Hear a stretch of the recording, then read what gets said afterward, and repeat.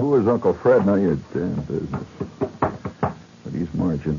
You know, speaking of time marching on, I just had to report this to you. For those of you who are, plugged into the developments of our time and the problems of our time. Let's face it, that one of the most irritating problems of living here in the middle of New York City and dealing with New York City. It's a great giant network of guys constantly talking back and forth, millions of people going on and on the phone all day long. Well, what is one of the most irritating things that happened to you many times during the day, right? Pick up the phone, Let's just reenact a little incident. This what happens to so many of us, right? Give me this phone there. That's our telephone. Damn thing. Who broke the crank on the side, huh? All right, here. That's our telephone. All right, here, typical scene that occurs. They're all, say, 15, 20, 30 times an hour to almost anybody in this town. So you say, oh, gee whiz, I'm supposed to call Charlie Bullard. Oh, damn it. I've been meaning to call. All right, just a minute. Hold on. Charlie Bullard. Let's see. Whoops. Oh, for heaven's sakes, what's the number there? Charlie Bullard. All right. All right, Charlie Bullard. Down the number. Charlie Bullard.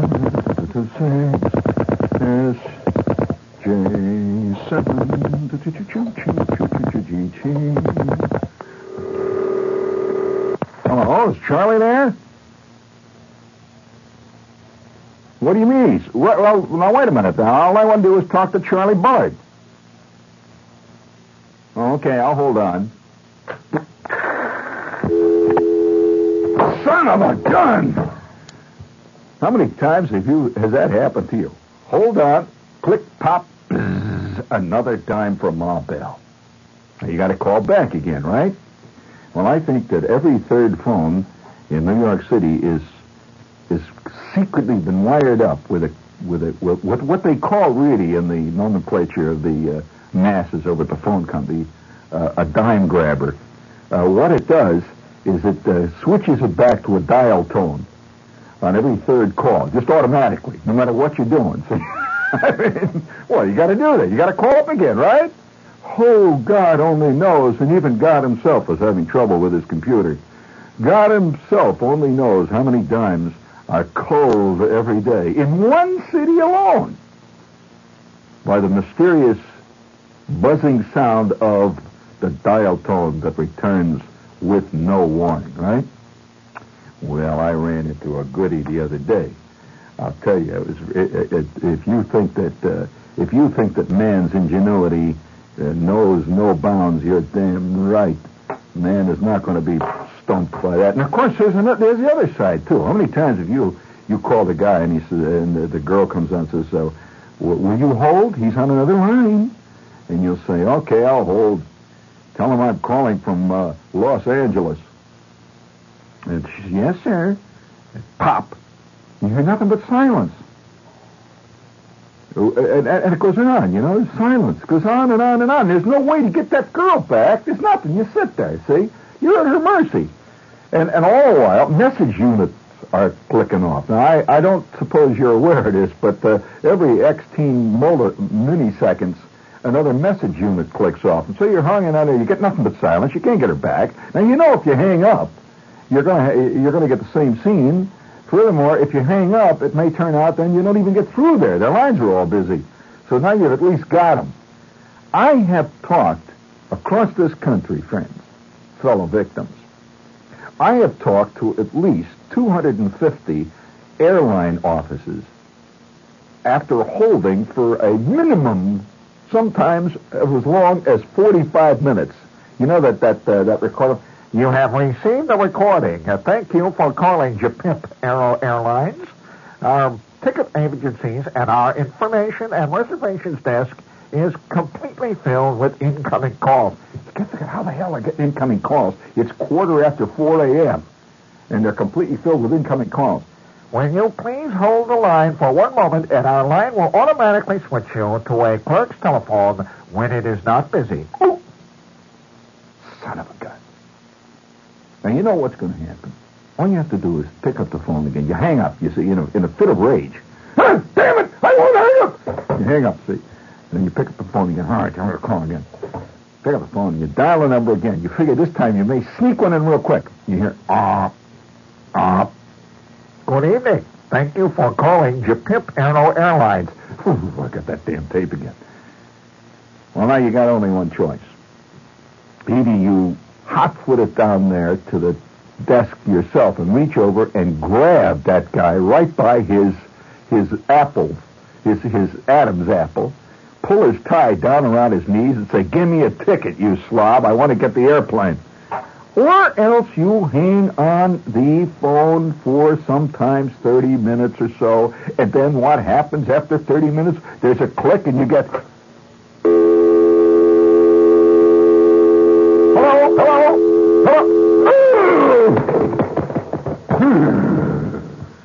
Another 752 message units for Ma Bell. Oh, there's all kinds of ways to make money if you got a phone company that have nothing to do with conversations. Nothing whatsoever. In fact, are anti-conversation devices. So, it's the truth, man. Now, I one time, I'll never forget the time that I got so mad. I was in, let me tell you what town it was. I won't, because they'll wind up and fire the guy. But, I was in a town, and I was in this Howard Johnson, in the hotel there, the Howard Johnson Motel. Now, on the back of my ticket, they give you this little folder that's your airline ticket, shows the wings and all that stuff, makes the going great, it makes the friendly skies friendlier and all that stuff, see. Well, it had been a mean flight down to begin with. The stewardess reminded me a little of my Aunt Clara. She apparently was having trouble with her upper plate, and she was in a mad, mean situation. She served us paper cups, little tiny. I don't know where they got these little paper cups. Now, have you noticed that the airlines have discovered extra small paper cups that are about the size of the kind that the dentist gives you when he's got it full of Livorus? Maybe they buy it from a dental place. But anyway, they get these little tiny paper cups full of this curious liquid. A sort of lukewarm, tepid brown liquid, reportedly coffee. It's airline coffee. That's not, it has nothing to do with instant coffee even, which is bad enough. But this is airline coffee, which is another thing. See, so anyway, I'm sitting there with my little tepid cup full of this stuff which he gave to us. I had my choice of either that or flat 7-Up. Curiously enough, apparently they had opened their 2 bottles of 7-Up on the flight going up to New York, and on the way back, they were finishing the 7-Up. And you got nothing but this flat 7-Up, or you ought to see the commercials for this airline, too. Some of those commercials for airlines make it look like when you step on that plane, you're putting your foot, one foot, is now in paradise. In some airlines, that may be true. However, that is depending on the life you've lived in the past. It could be the other way around. But nevertheless, I remember, sitting in there, and of course, you can't fault the pilot for bumpy air. You certainly can't. Because as a pilot, I know that bumpy air is something that American Airlines, TWA, United, Eastern, none of them invented. And they don't like it any more than you do, see. But the problem that we had, though, with this thing was that the seats in the airplane did not have any little tables or anything. So you're sitting there with this little cup in your hand, and we were dropping maybe 40, 50, maybe up to 500 feet at a shot. We drop, and there'd be this gob of liquid and hanging in midair. It was like in orbit, and it's hanging there, see, weightlessness. That's exactly what it was. And then on the way back up, I would try to catch the liquid in the cup again, see. And always, some would elude me and land on my corduroy knickers. So, nevertheless, this was getting to be damned irritating. So, finally I said to the girl, I said, would you take this coffee? And she said, all right. It was kind of bugged. And I said, please take it. She said, we'll finish it first. I can't take it back like that. And I said, well, what do you mean? I said, I'll either pour it on the floor or I'll pour it in your ear. And so she says, take it. All right, okay. And went away with that attitude like, oh, boy, you sure meet cuckoos on this. Oh, what a job. What a rotten, stinking job. You have to deal with these nuts all the time. So I'm sitting there truculent, Incidentally, I'm one of those few guys who never, ever complains in a restaurant. If you ever complained in a restaurant? I mean, really complains. Look, this is rotten. Ever? No way. I'm one of the... I guess most restaurants know that there's a certain percentage of guys who demand what they pay for. And that's a tiny percentage, of course, today. And then there's the rest of them, the great herd. Put anything in front of them, guys. No matter what it is, they'll eat it and leave. They may not come back, but they'll pay. And what the hell, Here today, gone tomorrow. So the only time I ever complained about anything like that was just here this past week. You know that I went into a restaurant in an airline terminal. They have these hotels in airline, the big hotels that are right on the airport. For argument's sake, I will say it was in Boston. And it was in Boston. Anyway, I go down to this place, and they had this elegant coffee shop. I want to tell you, the kind of coffee shop that's called the Bull and Stirrup. Have you seen? That's a whole big new development in our country now, is to name everything after hypothetical English places. Have a sound of heartiness. Things like the Clarion Horn. I was in one called that one time. The Bull and Bear. And, of course, they have a big stuffed bear on the wall and bull. And you have this feeling that you're going to be eating hearty English food where the guy wheels in this gigantic side of beef and whacks you off a chunk of beef, with a big sword. Well, let me tell you, if the food was anything like the names, it would be great. We would be living right up high off the hog, if I may use the expression. But nevertheless, I ordered a sandwich, see. I figured, well... And they had a great big menu, fantastic menu. And it was all couched in the pseudo-early English terminology, like, "My lord, quoth the knight, egad, but the groaning board certainly is rich and viable today." And underneath it says, "Groaning board of sandwiches for my lord's pleasure." Well, they had all these fantastic sandwiches, like for example, the choice of Sir Arthur's Round Table beef sandwich. Things like Guinevere's special eggs Benedicto. It was all very. You had this feeling like you were sitting down in a baronial. Henry VIII would have eaten there. The kind of throwing bones over his shoulder and stuffing himself like a pig. Which reminds me, this is WOR New York. Yes, sir. There's only one. No, only one. Get ready with the ET, okay? The number one on the list there, all right? There's only one cure for it. When drains clog in kitchen, bath, or laundry, call Roto-Rooter. Roto-Rooter, that's the name. That's the way you'll trouble down the drain. Roto-Rooter. Have you ever had the immediate... how can I say it? The immediate reaction, the immediate desire to go after one of your friends with a Roto-Rooter.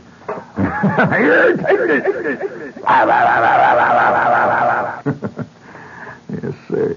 Well, this is just in passing. Anyway, I actually did it. For the first time in my life, I did it. You know what happened? It was a great moment. I'm sitting in there, and they gave me this big menu, and it was imitation parchment. Yes. And it would look like it was written with a quill pen, and all around the walls they had these artifacts. Like on one wall they had tankards all hanging, big brass tankards. On the other wall they had a gigantic, what looked like a breastplate from some knight's armor. And then there was hunting prints all over the place. So I'm sitting there, and it had old wood. It looked like it was old wood, or gnarled wood, great big wood tables. I figured, gee, this place really, groaning board, it must be something. So she came over. The lady was dressed in what looked like late medieval waitress attire. You saw Tom Jones, with the puffy white. The only one thing, she was roughly, I'd say 80, 82, something like that. But it was all right. The heart was in the right place. I'm not going to put her down for that. She didn't look quite the way she should have in the dirndl. But anyway... She came over and said, "What would you like?" That isn't exactly what she said. Let's face it, it was an airport. She said, "What do you want?" All right, so I said, I'll have Sir Mordred's Revenge. And she says, that's number 4? And I said, yeah, number 4, Sir Mordred's Revenge. And she took the menu and she read it, because apparently most guys come and say, give me number 5, So I said, I want Sir Mordred's Revenge. I see, that's pastrami. In Boston, they call it pastrami. That's pastrami and cheese melted. I see. Yeah, all right. Okay. Away she goes, see? So Sir Mordred's Revenge. Little did I realize how true that was. And Sir Mordred was in the kitchen. You like this, don't you? So I'm sitting, I'm waiting. This is so funny because I was the only guy in a restaurant. And you'd think, that you'd immediately get served and they would give you something really great. You're the only guy. I was the only one sitting in there. Now, so help me God, I was the only one. And there must have been about 45 empty tables and about 25 empty booths. Nobody in there.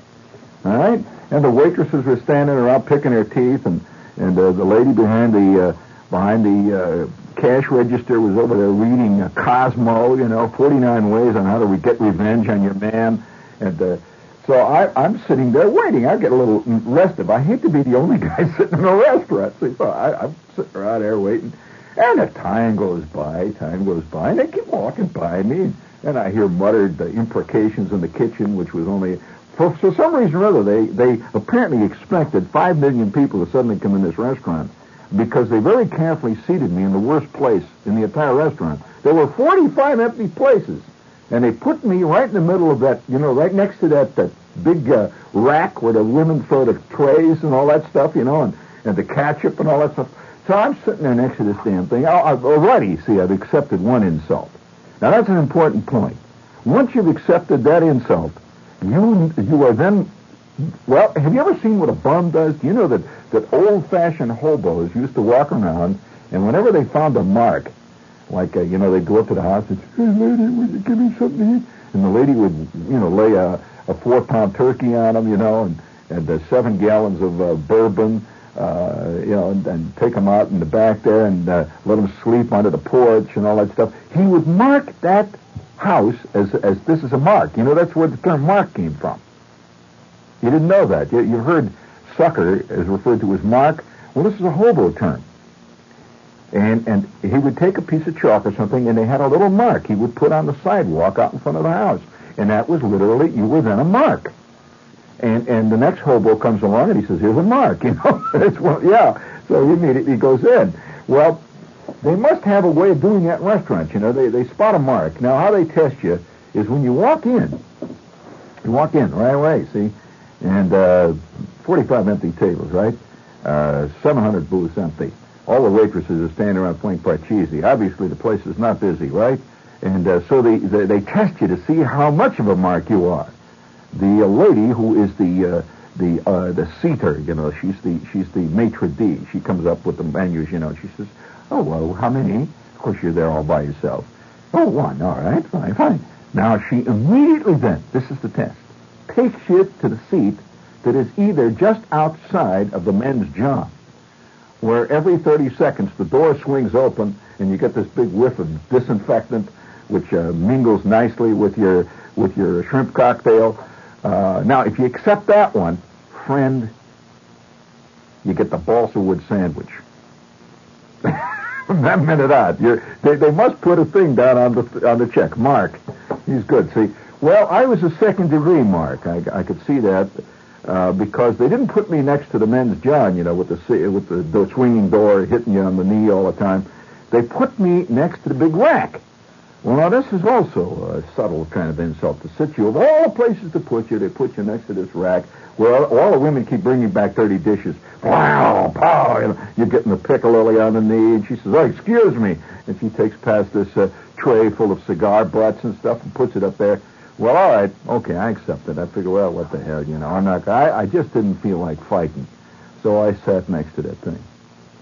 Okay? Now, I'll give you a tip. Whenever you're put next to that rack, just say no. She will immediately, suddenly, have another booth. This has happened to me many times. Oh, I see. Oh, yes. As if she's never seen this rack there. She always shows surprise. Oh, yes, that is a rack over there, isn't it? Oh, of course, yes, I can understand that. And then she takes you to, a reasonable seat, like next to the men's room, which is the next one up. So I'm sitting in the seat, right? 20 minutes go by.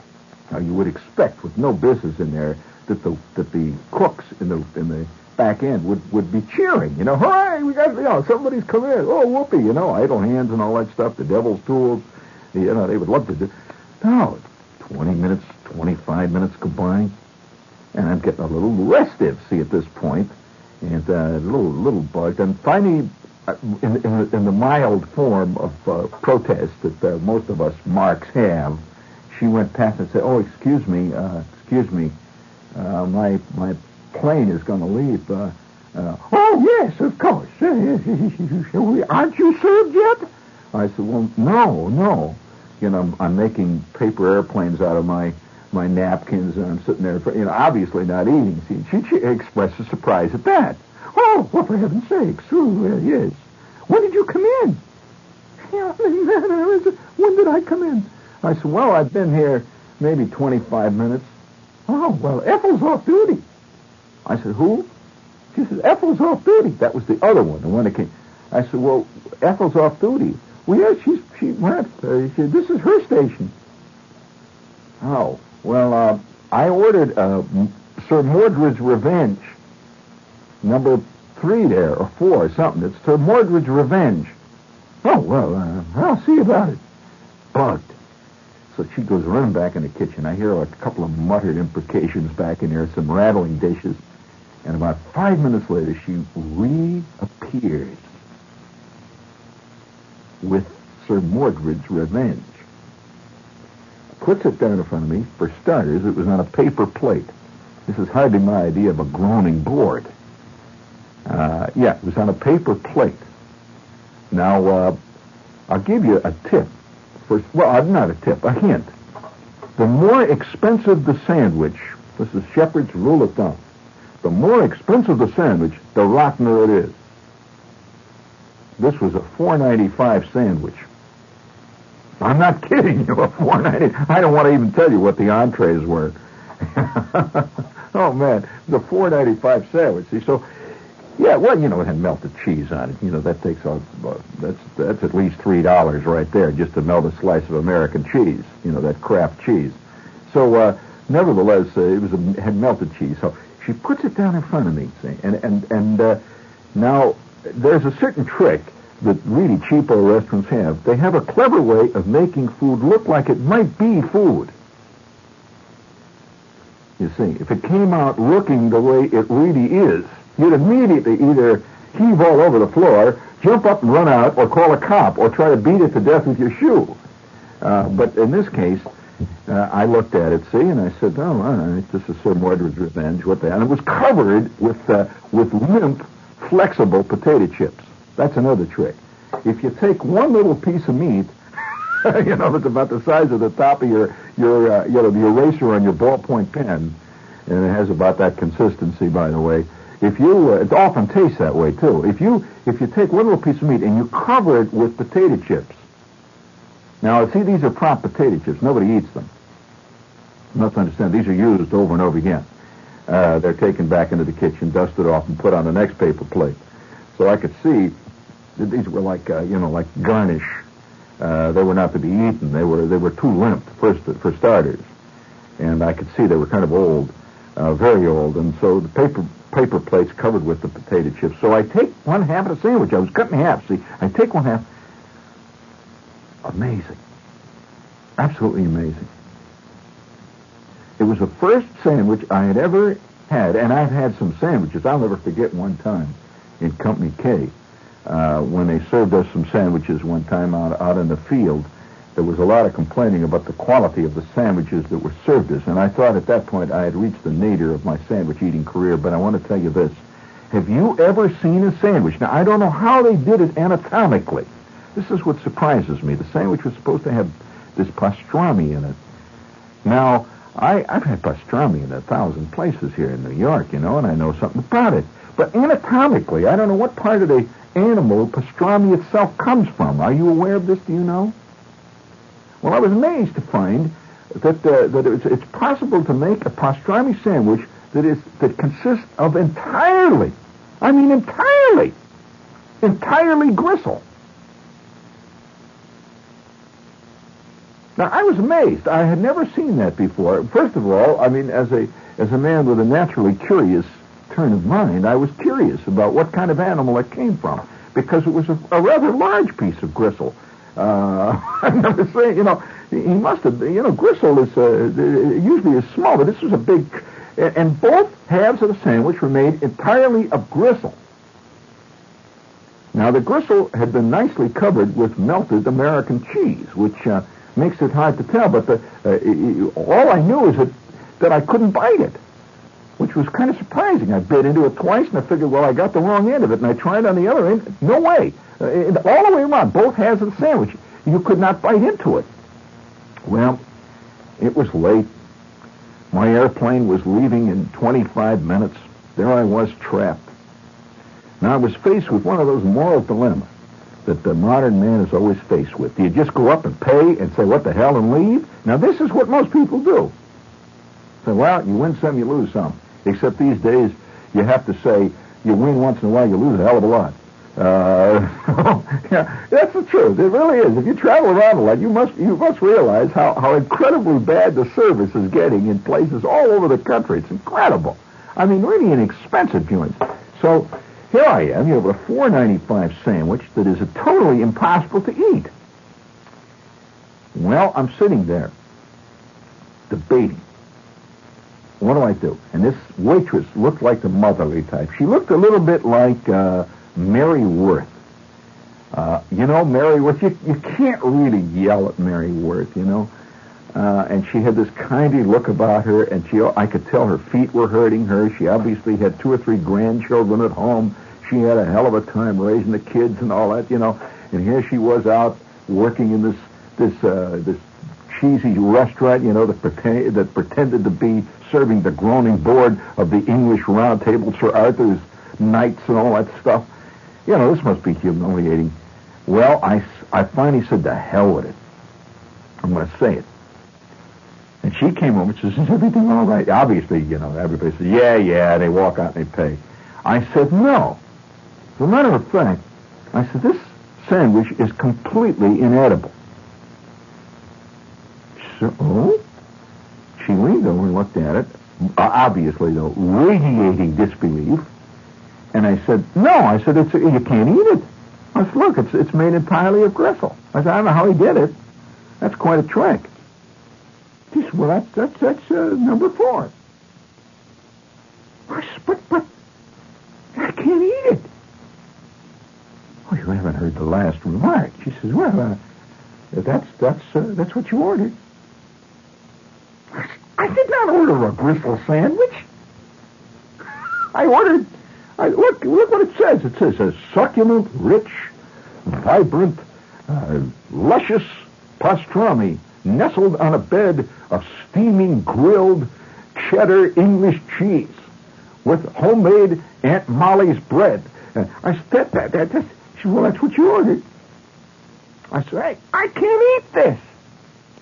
Well, at that point, her stony heart relented a little, and she had a consultation. I had a feeling like I was sitting. I had a feeling like I was the captain of the defensive team of the Jets, and a very difficult decision is now being made by the referees as to whether they're going to give me a 15-yard penalty, or a 10-yard penalty, or a 5-yard penalty, or throw me out of the game.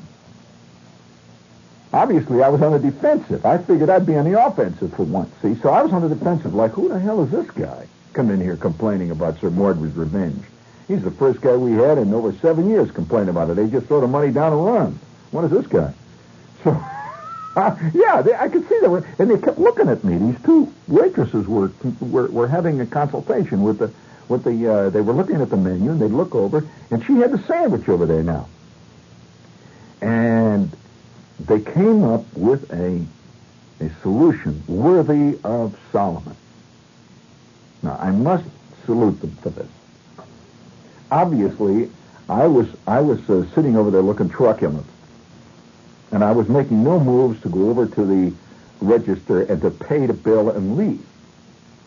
Now, there's going to be a problem with this one. Now, it's obviously against all principles of cockamamie restaurants to give you your money back. Have you ever had your money back in a restaurant? No way, friend. You could get a cockroach salad, and you would not get your money back. Believe me. And I have had them. No way. They would come and bring you a caterpillar salad then instead, which I've had too in restaurants. So I said, I'm just sitting there, see, and so finally, the first waitress comes back to me, and she says, she said, here, I've made an adjustment. And she's taken my bill, and she's crossed all kinds of stuff over it, and now I am being charged $2.95. It says $2.95 on it. And I said, well, what did you do? What is all this scribbling? She says, well, Louise said what we should do is instead of charging you for Sir Mordred's Revenge, we're going to charge you for a club sandwich. But I didn't have a club sandwich. She says, but we simply can't. After all, she made out the check. Evelyn made the check out, and we can't simply say that you didn't have a sandwich. You did have a sandwich, but what we'll do is charge you for a BLT or a club sandwich, and then you won't have to pay for Sir Mordred's Revenge, which is a Reuben sandwich, which would be $4.95. I said, okay, all right. And a curious transition occurred between paying the sandwich, getting this laid on me, and walking over and paying the sandwich. In the 40 feet as I walked over towards the register, being a true mark. Now, when you're a true mark, markism will always come to the surface. In spite of the fact that a mark may seem at times to get on the muscle, his true markism will always come through. So what do you think I did between when I was sitting at the little booth over there next to the rack with the dishes slopping the gravy over on my ear and the register? I began to feel like they were doing me this fantastic favor. I did. I saw myself doing it. They were doing me this favor. Letting me get off with only $3. Instead of, the $5 that I was supposed to pay for the gristle sandwich. They were letting me off for $3. And by the way, I did not even take one bite out of the damn sandwich. Impossible. I was, the first instinct I had was to eat all the bread. I realized that would be silly.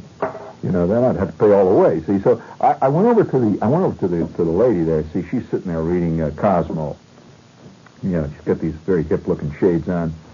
And you know how it is. Sometimes you have to wait 3, 4, 5 minutes at the register, just until she decides to ring it up. So I'm outside. I could see out in the tarmac, out there on the ready line. They're warming up the 707. Wow, there are people I'm still standing around. See, she knew this.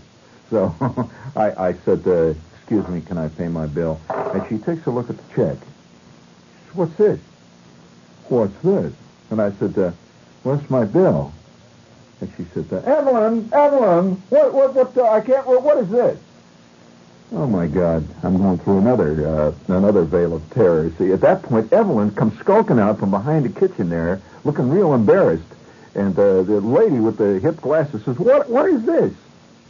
And Evelyn says, well, you see, he ordered number 4, and it came, and it was, he said it wasn't good. He said it wasn't what he wanted. And he then ordered a club sandwich. Well, she looked at me suspiciously, see, because the bill had been all marked, like I had done it. I had scratched all this off, see. She says, well, will you initial this, Evelyn? And she gave it to Evelyn, and Evelyn says, no. She says, I don't want it. She says, because, oh, my God. At that point, 4 people came in a restaurant. She turned to me and said, are you trying to get by without paying this bill or what? I said, no. You see, I ordered a Sir Mordred's Revenge and number 4. And it came, and it was made out of gristle. And she says, did you order number 4? And I said, I did order number 4. She said, well, then you pay for number 4. Oh, jeez. I don't have to tell you how that wound up. I'm the only guy you have ever heard of who paid $5 for a gristle sandwich, which he did not eat. Now, if any of you know anything about gristle, you know doggone well that gristle is it's almost indestructible, right? I know what they did. They took that gristle sandwich back in the kitchen. Sir Mordred washed it off, and they put it to one side for the next guy that came in and ordered Mordred's revenge. I know that sandwich was used over and over again. And I'd like to say this to all of you guys out there there might be some guys listening. It'd be kind of nice, wouldn't it? If we formed a kind of a nostalgic association. You know how guys get together, you know, there's an association called the Survivors of Omaha Beach. Did you know that? And every June 6th they get together and talk about the good old days when they were getting shot at on Omaha Beach, you know, those great old days. Well, you know, there's such a group. Wouldn't it be kind of great if the survivors of Sir Mordred's revenge, all of us who've been taken by that same sandwich, there may be 200-300 of you listening tonight, all of whom bought the same sandwich that I bought. And we could sit and talk about other great gristle sandwiches that we bought, you know. Get a little pin, you know, a little kind of an early English pin, Sir Mordred, you know. and we could have a ceremonial yearly meeting, by the way. We could go back and have it in that restaurant. And, of course, we could confuse them. If all 35 of us who showed up for the celebration ordered Sir Mordred's revenge, they'd have to give it to us in rotation, obviously. You know. Oh, man. Well, you thought that I'd lost the thread about the telephone thing? No way. Oh, no, that's all tied in with today's, with today's exciting, fantastic, affluent life. The other day, I phoned this friend of mine. I mean, everything's working out. Don't worry. I paid the $4.95, and she didn't thank me. After all, you don't thank a guy who's attempting to cheat you. She just gave me this glaring look through these hip shades and went back to Cosmo. You know, the lead Cosmo item, how to get back at that rotten, stinking man. If you think I'm inventing this, that is the name of the lead article this month. It's right on the front cover. How to get back at that rotten, stinking man. Well, you know, one of these deep-thinking writers, W.H. Manville, you know, he's going to tell them how to do it. So, you know, you can just see that love abounds everywhere. So I paid the $4.95. And then, of course, I walked down, because in the flurry of excitement, and the fact that my plane was just about to leave, I walked down the corridor, very hurriedly, and I had this little suitcase I had with stuff in it, you know, and I was on my way back. I was in a hurry, see. So I got about, maybe 40, 50 feet down the corridor when something hit me. Oh! I forgot to tip her. At that point, being a true mark, what do you think I did? That's right. I turned right around, marched right back, and I took out of my pocket, what it was, 10%. Like, well, nobody tips 10% anymore, right? That would have been $5 for the sandwich alone, not including the $1.25 for the cup of coffee. And, and the 75 cents for that little olive that she brought there called a salad. So at that point, here, you know, at the $8 bill, at that point I figured, well, you know, so I laid a buck right down there on the table, and I turned around just in time to realize that my plane had left. Oh, it was fantastic timing. They got this mark coming, going. They shot him down on the wing. And I suddenly realized that I was a moving target. And I was hit by that 410 shell, caught right there in my bottom as I was taken off from the weeds, just like your average quail. So I casually moseyed on down to the terminal, which it keeps being referred to by most clerks in most... I've decided, incidentally, no longer do I'm going along with life. I don't find it. I really don't. I used to correct airline clerks and, you know, busboys. Hey fella, you taking a cab to the terminal? I used to say, you mean the terminal? Say, yeah, that's what I said. You going down to the terminal? I said, yeah, I'm going to the terminal. Okay, anybody else here for the terminal? So I gave up the correcting people. I now say turn them off. I go the way. Yes. Well, have you noticed how deplorably my speech has sunken recently? Well, I've gone all the way, you know. You go over to Jersey and you say, may I have one of those donuts? You're liable to be totally inexplicable. It's like you're speaking a foreign language. You go into your average diner on Route 3 and you say, may I have one of those donuts, please? Oh, everybody in the place is going to look over and say, hoity-toity, you know, what have we got here? And the next thing you know, they're chasing you out of the parking lot with their Hondas. So what you have to do is you take go with it, friend. Stop it, you know, don't quit fighting it. So you go into a diner and you say, hey, give me one of them donuts. Oh, you're talking a language. You're talking a language. And do you ever say thanks to anything like that when they give it to you? No way. The chick says, you want sugar to plain. Now what do you say?